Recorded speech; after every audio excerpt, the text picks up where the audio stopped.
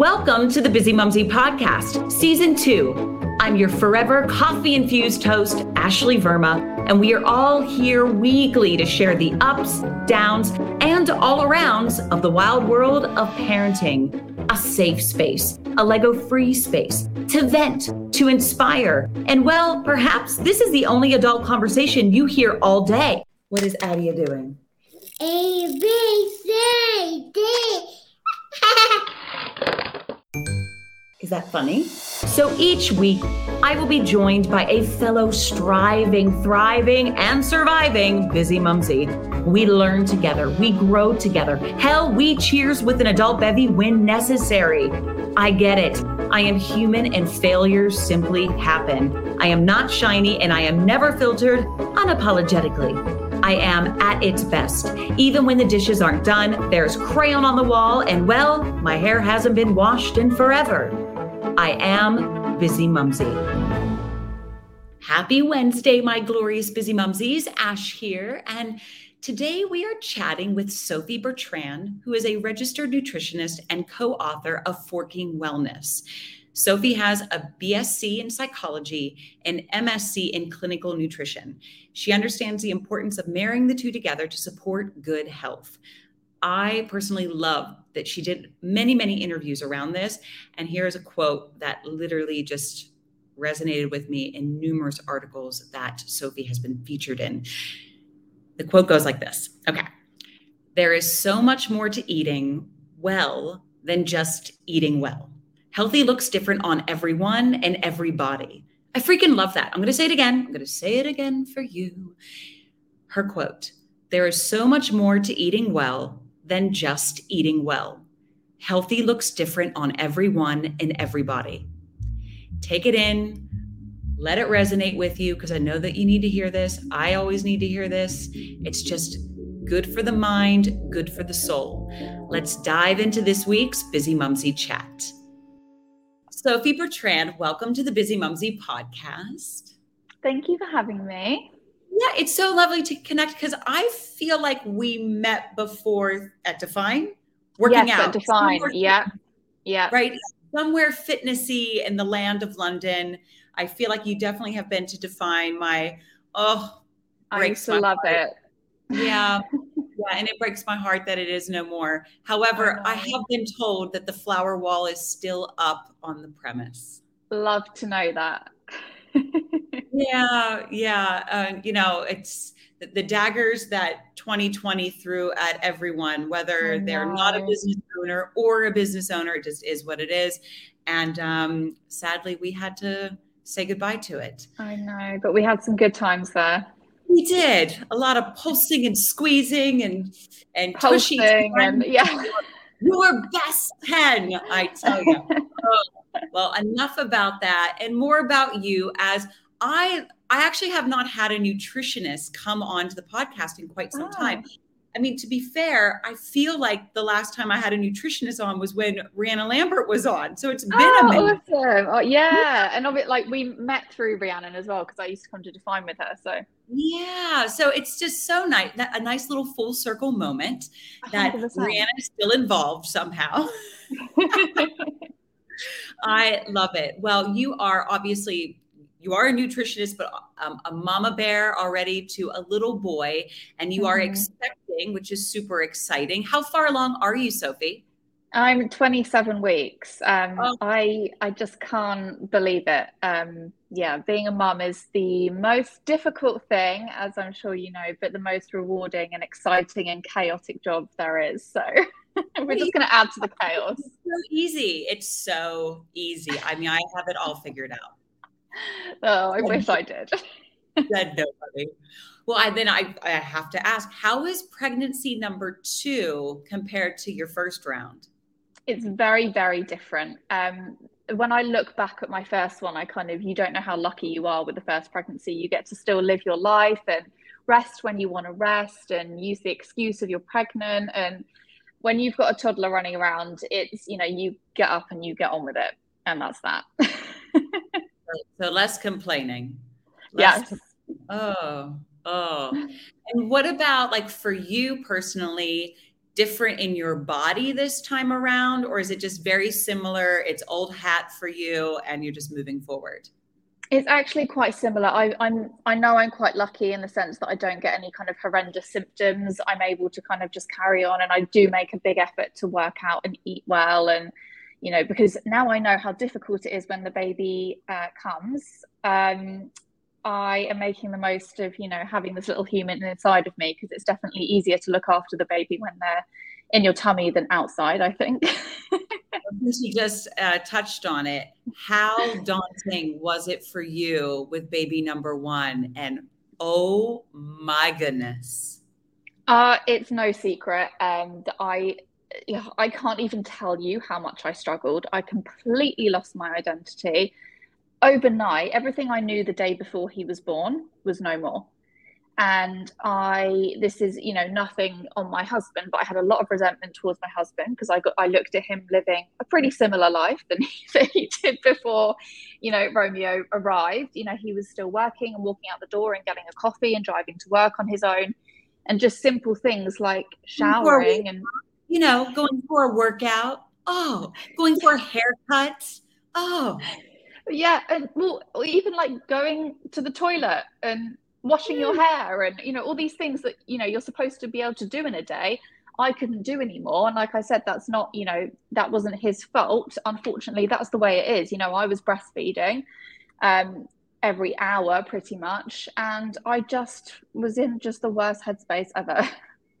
I actually just really appreciate that you were so honest with that, because I think it's easy to come on and just say, oh yeah, we tried to make it work and this, that, and the other. I too have been very open in saying that, like, the buck was definitely not a 50-50 draw here. It definitely weighed on my shoulders. And I too built up a lot of resentment towards my husband in those early stages. And especially too, I don't recall, I can't off the top of my head when you had Romeo, but like when I had Adia, it was just before the lockdown. So then going into the lockdown and figuring it all out. And he's trying to do his business, which is in Uganda. It was just bananas that we were locking horns. Yeah, we were actually coming out of lockdown, and I felt like everyone else was out living their life, and I was stuck inside with a newborn that I didn't know how to look after properly. And yeah, we were also living with my parents because we were renovating, so that felt really claustrophobic. As helpful as they were, it was definitely had its pros and cons. And I just found the whole thing really, really difficult. And it honestly took me until he was 9 months old for me to feel myself again. It really, really did. There were times along the way where I was like, oh, okay, I'm getting it, I'm figuring it out slowly. But to be back to my physical and mental health prior to having him, it took me 9 months. I took a lot longer than that. And I think it's a different journey for everyone. And great that you took 9 months. And if I'm not going to turn this into a therapy session, but I am wondering, what was it for you and your husband? Like, did you guys have a sit down? Did you finally have that conversation of like, this is what we need to work on so that we move together as a unit? Because resentment can linger. Resentment can hit the gut and not move anywhere in your gut for quite some time. Would you be willing to share, like, how was it for you to kind of navigate through that, if you will? Yeah, I think constant communication is key, and it didn't mean it worked every time. There were definitely times where we'd sit down and argue and we wouldn't resolve anything. But I had to get into my head that how I was feeling was not his fault, because there would be times where Romeo would be crying at me all day long.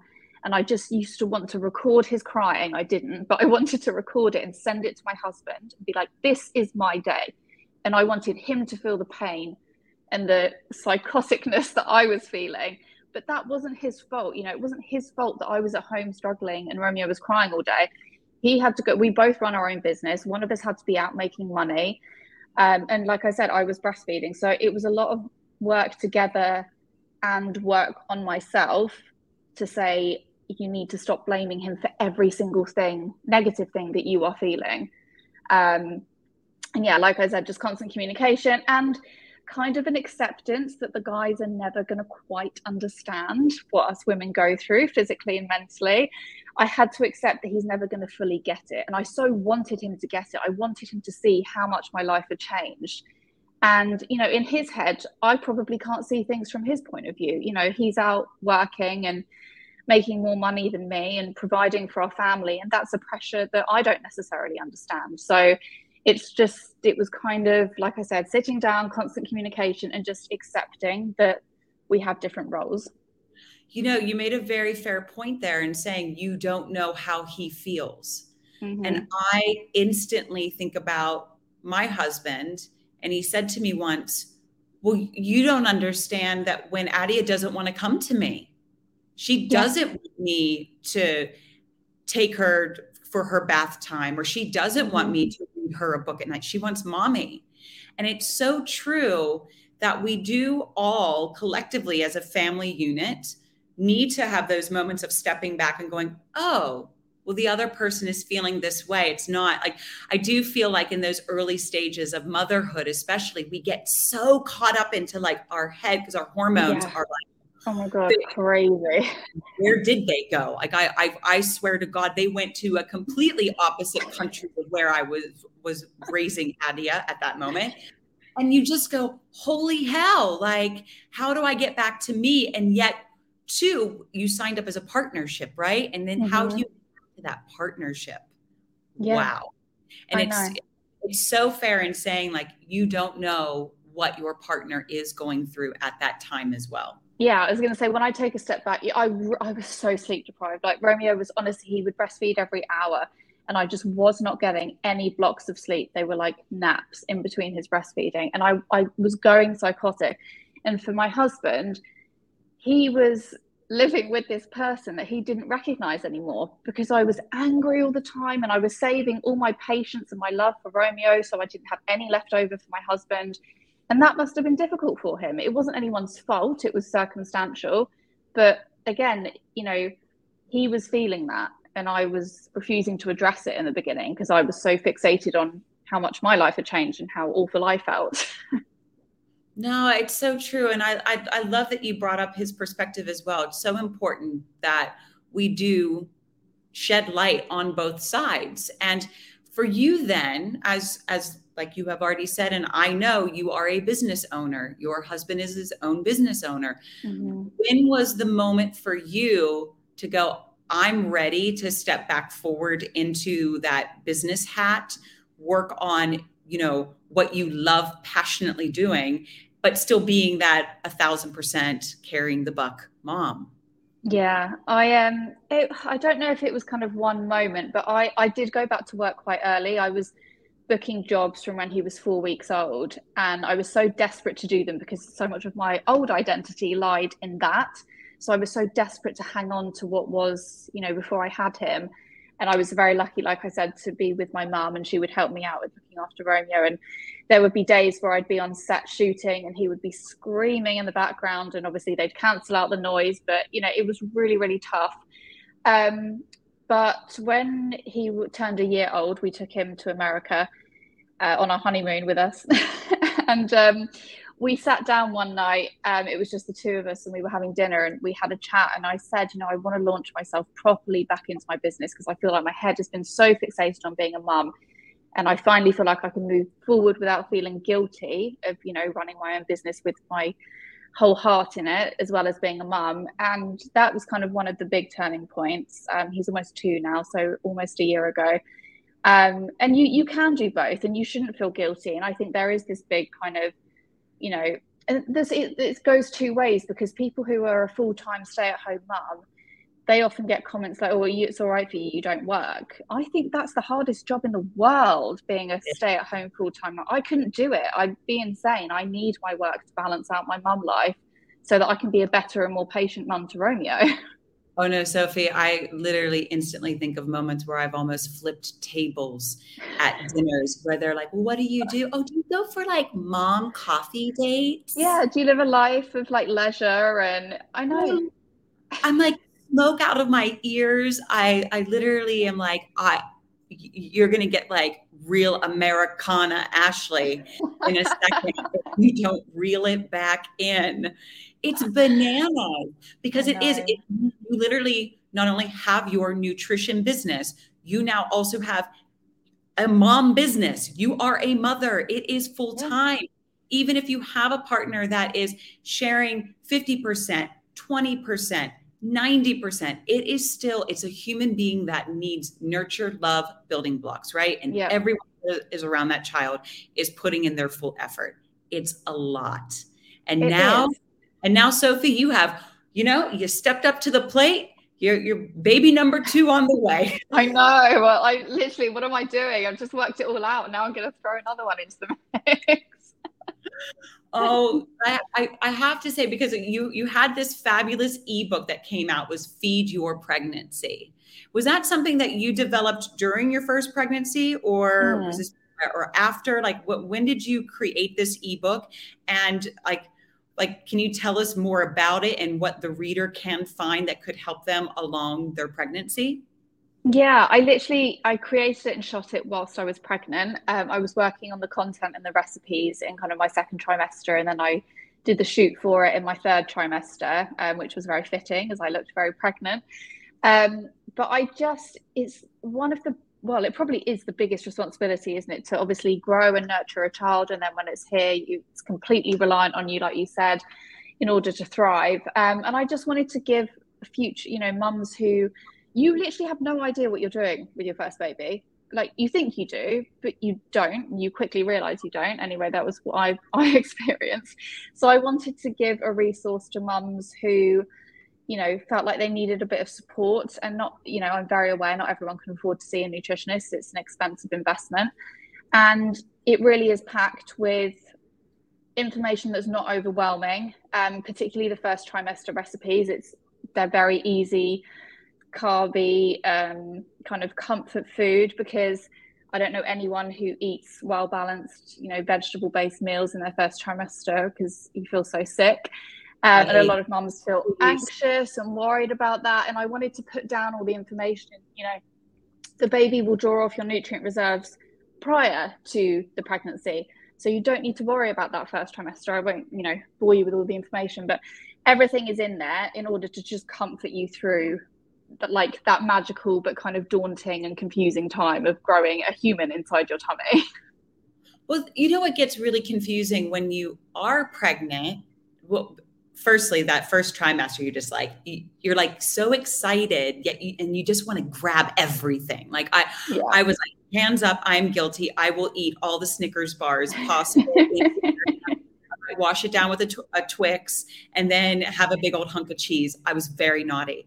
But as you progress through your pregnancy and you're like a bit more like, wait a minute, my hips have moved, my pelvis is tilted, my diaphragm is in my neck now. My ribs have literally gone so far, east and west, I never knew possible.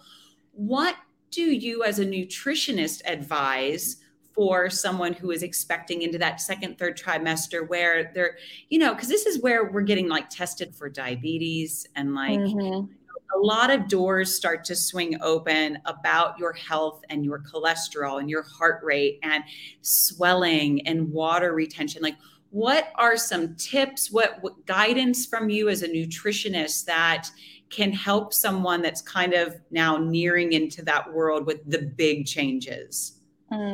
It's a total myth that you need to eat for 2 in your pregnancy, and I know it would be great if we did need to eat for 2. Sophie, I didn't hear you say that. I didn't hear you say that. You know why? Because I ate for 5. Okay, I ate for 5. It's okay. You're looking very glowy and healthy right now, so it can't have done that much damage. Thank you. But what I will say is, from my own personal experience and from what I know based on the knowledge that I have, if you look after yourself as best you can in pregnancy, you will have a smoother recovery on the other side. That's not guaranteed, but I worked out a lot in my first pregnancy, and I ate as well as I possibly could. There were definitely nights where I'd consume an entire box of chocolates on my own with no regrets, but for the most part everything was quite balanced, and I did make an effort to look after myself. And from a physical point of view, I had a very smooth pregnancy. I was very, very lucky. And, I didn't struggle with my body image. I know that, that the mind comes into play there as well. And, depending on how you feel about your body. But I hear so many women like, I can't shift the last stone, or, I've got these like 6 pounds that I just can't get rid of. It's all on my tummy. And, if you have been excessive in your pregnancy, then getting back to your pre-pregnancy weight, if that is something you want to do, and that doesn't happen for every woman because all our bodies are different anyway, but you will do yourself a favor by nourishing yourself from a nutritional standpoint on this side of the pregnancy, and then when you get to the other side, it will hopefully make things a little bit easier for you. Is there kind of like a guidance of, if I am 5'9" and I weigh 125 pounds, how much I should put on, like how much I should, like what, like, is there an actual metric scale for this? Or is this just every body type, every person is different, and that's what we're living with? I mean, a bit of both. There is guidelines in regards to how much weight you should, in quotes, put on, but I would take it with a pinch of salt, because it doesn't take into consideration people's muscle mass and their build and their genetics and things like that. If you are underweight, you definitely have more room to put more weight on. And if you are obese or overweight, then, the guidelines are to not put as much weight on. But I wouldn't focus too much on the numbers. Like I said, I would just focus on the quality of your diet, and check in with your midwife if you do have concerns in regards to your weight gain. And, people are different. Some people put on a lot of weight in their first and second trimester, and then it slows down in the third, because, quite often I definitely experienced in my third trimester with my first, that you get full very, very quickly. That baby sat taking up the majority of your stomach, so it's little and often. So you can't sit there and eat, the box of chocolates that you ate in your first trimester, because you physically can't fit it in. But some people have a horrendous first trimester and actually end up losing weight, so they'll pick up the weight gain in their second and third trimester. So it's very, very different. But my best piece of advice would be to not get hung up on the numbers. Like, you're growing a human, so please don't try and diet and lose weight and get too hung up on how you look, because as long as that baby is growing healthy, that's all you should be worried about. Agreed. I have to share, and I don't know if you agree with this or not, but when I was going in for my, exams and, follow-up appointments as the lovely journey of pregnancy ventured on, and my waddle became slower and slower. When I would go in and they would want to weigh me, I would simply turn around. And I made it very known to the doctor from day one, I do not want to know my weight at the start, and I don't want to know the weight at the finish. I just want you to tell me if I am in some sort of red zone, Ashley, you change something, then you tell me. So when I went in, I just turned my back. I was like, I'm going to get on the scales backwards. I don't want to see the paperwork. I don't want you to say anything to me unless I'm in a red zone. I love that. And I've actually always encouraged clients that I work with that if for any reason they go to their GP and they want to weigh them, I say, step on backwards, make it clear you're not interested in knowing that number. And very weirdly, in my first pregnancy, we were in COVID, kind of, like I said, we came out of lockdown just as he was born. And I was not weighed once. I was never, my bump wasn't measured, my weight wasn't taken ever, which I found really strange. Not that I wanted it done, but now in my second pregnancy, I'm 27 weeks and I think I've been weighed like 4 times. Yeah. And I haven't got a clue what the number is, because like you, I step on backwards. I haven't got any interest in knowing that number. I know I'm growing my baby healthy. So, but yeah, you have every right to say, actually, that is of no interest, and that number is not going to enhance my life. So no, thank you. Yeah, no, I'm so with you, and I'm glad I made the choice, because there were so many other things to worry about, right? There's so many other things that the last thing I need to know is like walking out of the doctor's office. Well, Ashley, you have put on a solid 75 pounds, and no one is giving you a trophy for that. I mean, I literally live in the land of sciatica ever since having my daughter. I know I put the weight on, but I made healthy choices. I also was not crazy about losing the weight and like it wasn't a priority of mine, but I also think it wasn't a priority of mine because we were in lockdown and I was in such a sink or swim with my business that nothing else mattered. It was Adia was there. I was training clients way too soon post cesarean, and I was in survival, and I could care less if I had a gut and cellulite and things didn't fit properly. I just angled that damn camera and was like, yeah, I'm good. Yeah, you go for it, girl. I mean, I really surprised myself when, because your tummy looks weird, right? When you've just given birth, because all your insides are still a little bit out of place. They take some time to go back. And I was really nervous. I kept saying, I packed for my mum's house and all I packed myself was joggers, huge, great big t-shirts, jumpers, sweats, everything baggy. Because I was like, I don't want to look at my body. I'm not going to feel good about it. And I was so surprised at how little I cared, because you just have this tiny human who's like so reliant on you, and it just consumes you in the best way possible. And I was like, and I just remember thinking, I don't care what my tummy looks like. It was so liberating. Agreed. I couldn't agree with you more. Now looking at that little baby back then and you as a nutritionist, how have you guided your son through weaning and him, developing and everything? Is it more plant-based? Are you just kind of like, he eats whatever? Like for you as a nutritionist, because now it's like, I would think it'd be very hard to take that hat off and let your child have a free for all with Cheetos. So how do you kind of raise your son eating properly and understanding food? I'm going to be super honest. And I've got my nutritionist hat, and then I've got my hat of myself who had an eating disorder when I was younger and had the worst relationship growing up with food. So maybe obsess is, a strong word, but I so don't want him to have an unhealthy relationship with food. It's like a fear of mine. So, I don't want him, I'm just going to be super honest, I don't want him eating cereals like Rice Krispies. However, his nursery called me the other day and said, all the kids are having Rice Krispies for breakfast. We know you said you don't want him to have them, but he really is, looking quite sad, sitting next to his friends, wanting to try the Rice Krispies. And I said, let him have them. Because to me, that was more important, that he felt included and like he had control and flexibility over his food than me obsessing over, the small amount of sugar he was going to have that day.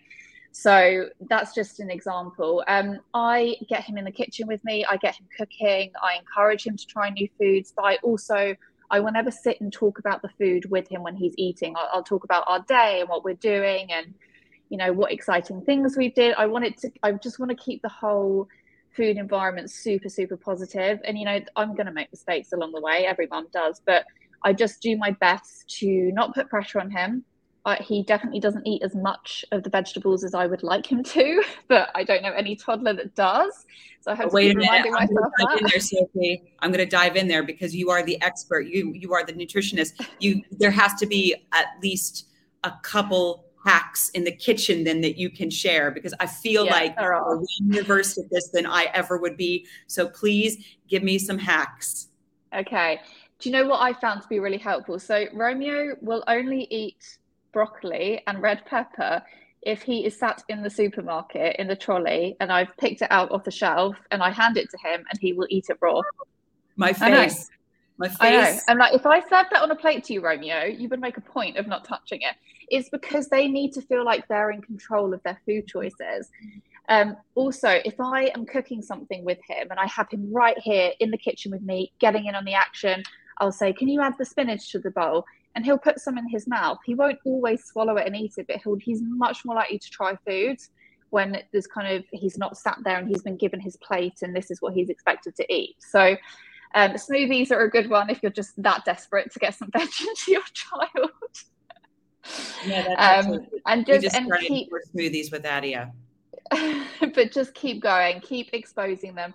I can serve broccoli to Romeo 10 times and he might eat it once if I'm lucky, but what are you going to do?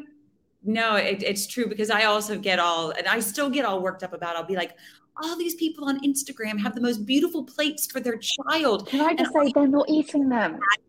She would throw it give it to our dog Baxter. I mean, like that's like, oh, my dog. Yeah. Like Baxter, I love him to death, but he's put on a few LBs. I'm not going to lie, since Adia has been around, because she likes, I know that I need to like change this up. Like she likes her like peanut butter on toast. Sorry, I didn't say Romy's obsessed with peanut butter. Yeah, I know. And it's like, she's now kind of like not eating as much of it in the morning, and she's taking in like the fruits and like the yogurts and granola and that kind of stuff more so over it, but it's there. It's kind of like that comfort, consistent thing right now that we need to kind of break. How do you break these cycles, Sophie? How do we break them? There's something in the air, because we're going through an obsession with peanut butter at the moment. He had it on his pasta the other night. I felt awful because I felt, the only way he would eat his pasta is if I put peanut butter on it. And I thought, I'm definitely doing the wrong thing here, but at least he's eating his pasta. I just think, like us, first of all, peanut butter is very nutritious. Essential fats, protein, fills them up. But like us, it's a phase. They'll go through phases. They'll get bored of it. She's not going to be obsessed with peanut butter for her entire life, and that's the only thing she's going to want to eat. So just ride it out. And like I said, keep offering the variety. Keep that variety there. It's so easy to think, well, her favorite thing for breakfast is peanut butter on toast, so I'll give her that every single day. Like you said, keep offering some fruit and some yogurt alongside. Switch it up some mornings. And there are times where I'll lie to Romeo and say, actually, we haven't got any peanut butter today. We're going to have something different. Oh, wow. I haven't done that yet. I think I will have to say that my one issue is that because we're so timed in the morning to get to school, it's like, I don't want to screw up the breakfast plan right now, because we're like a well-oiled machine currently. Yeah, it's like a military operation. I know I need to cog it, and I know I need to switch it up. I know, I understand it. What do you know now as a mom, as an expecting baby number 2 mama bear, that you were like, whoa, and you want to pass that torch to that another expecting busy mumsy, that you would like to share that wisdom that has really helped you through? I think, first of all, like we just said, everything is a phase, and you just don't notice them growing up. Like, I honestly look back at this time last year and how much Romeo's changed and grown into this little toddler, and sometimes you're wishing the days away because you can't cope, and that's completely normal. You don't need to feel guilty for doing that, but it will pass. And I think you have to keep reminding yourself that I was very guilty of standing in this moment being like, this is my life and I can't take it. Like, I can't do this life, and this is now my life. But it does change.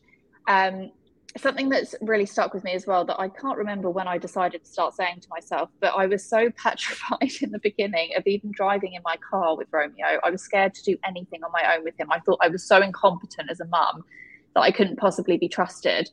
But I started saying to myself, this mum can, I can do it. I can go and get in the car and pick myself up a coffee with my baby. I can go to the shops and get a food shop with my baby. Sometimes they're going to scream when you're out and you're going to be embarrassed. Whatever, doesn't matter. You're a mum trying to find a way. Just keep pushing yourself to do it, and it will become more second nature. Oh, yes, you can. I appreciate you saying that, and I'm going to remind myself of that later on today. It's a beautiful thing. Sophie Bertrand, thank you so much for your words of wisdom, and all of Sophie's details are in the show notes, so you can go check out her website and All Things Nutrition by Sophie Bertrand. Have a glorious day. Thank you so much for having me. Thanks so much for listening to this week's show. Did you like it, Adia? Yeah. Oh, the enthusiasm. I love it. Please share your love by giving us a 5-star rating, a rockin' review, and please share with any fellow busy mumsies. We love hearing from you. So if you want to get in touch, head to the Busy Mumsy show notes for further details and links to the Busy Mumsy website. So long for now. Can you say bye-bye, Adia? Bye-bye, Adia. Hi, my name is Kay Adams, and to be honest, I'm not so good with the ageing process, so I enlisted my old chum, the filter-free Cara McKenzie, to advise. Could you imagine being a porn star? The room would need to be really hot for me to strip off. To be honest, she's not much help, but she is rather amusing. And along with some great guests, Joe Brand, Andy Oliver, Anton Dubeck, Ruth Langsford and Craig Revel-Horwood, darling, we are learning how to be 60. Listen wherever you get your podcasts.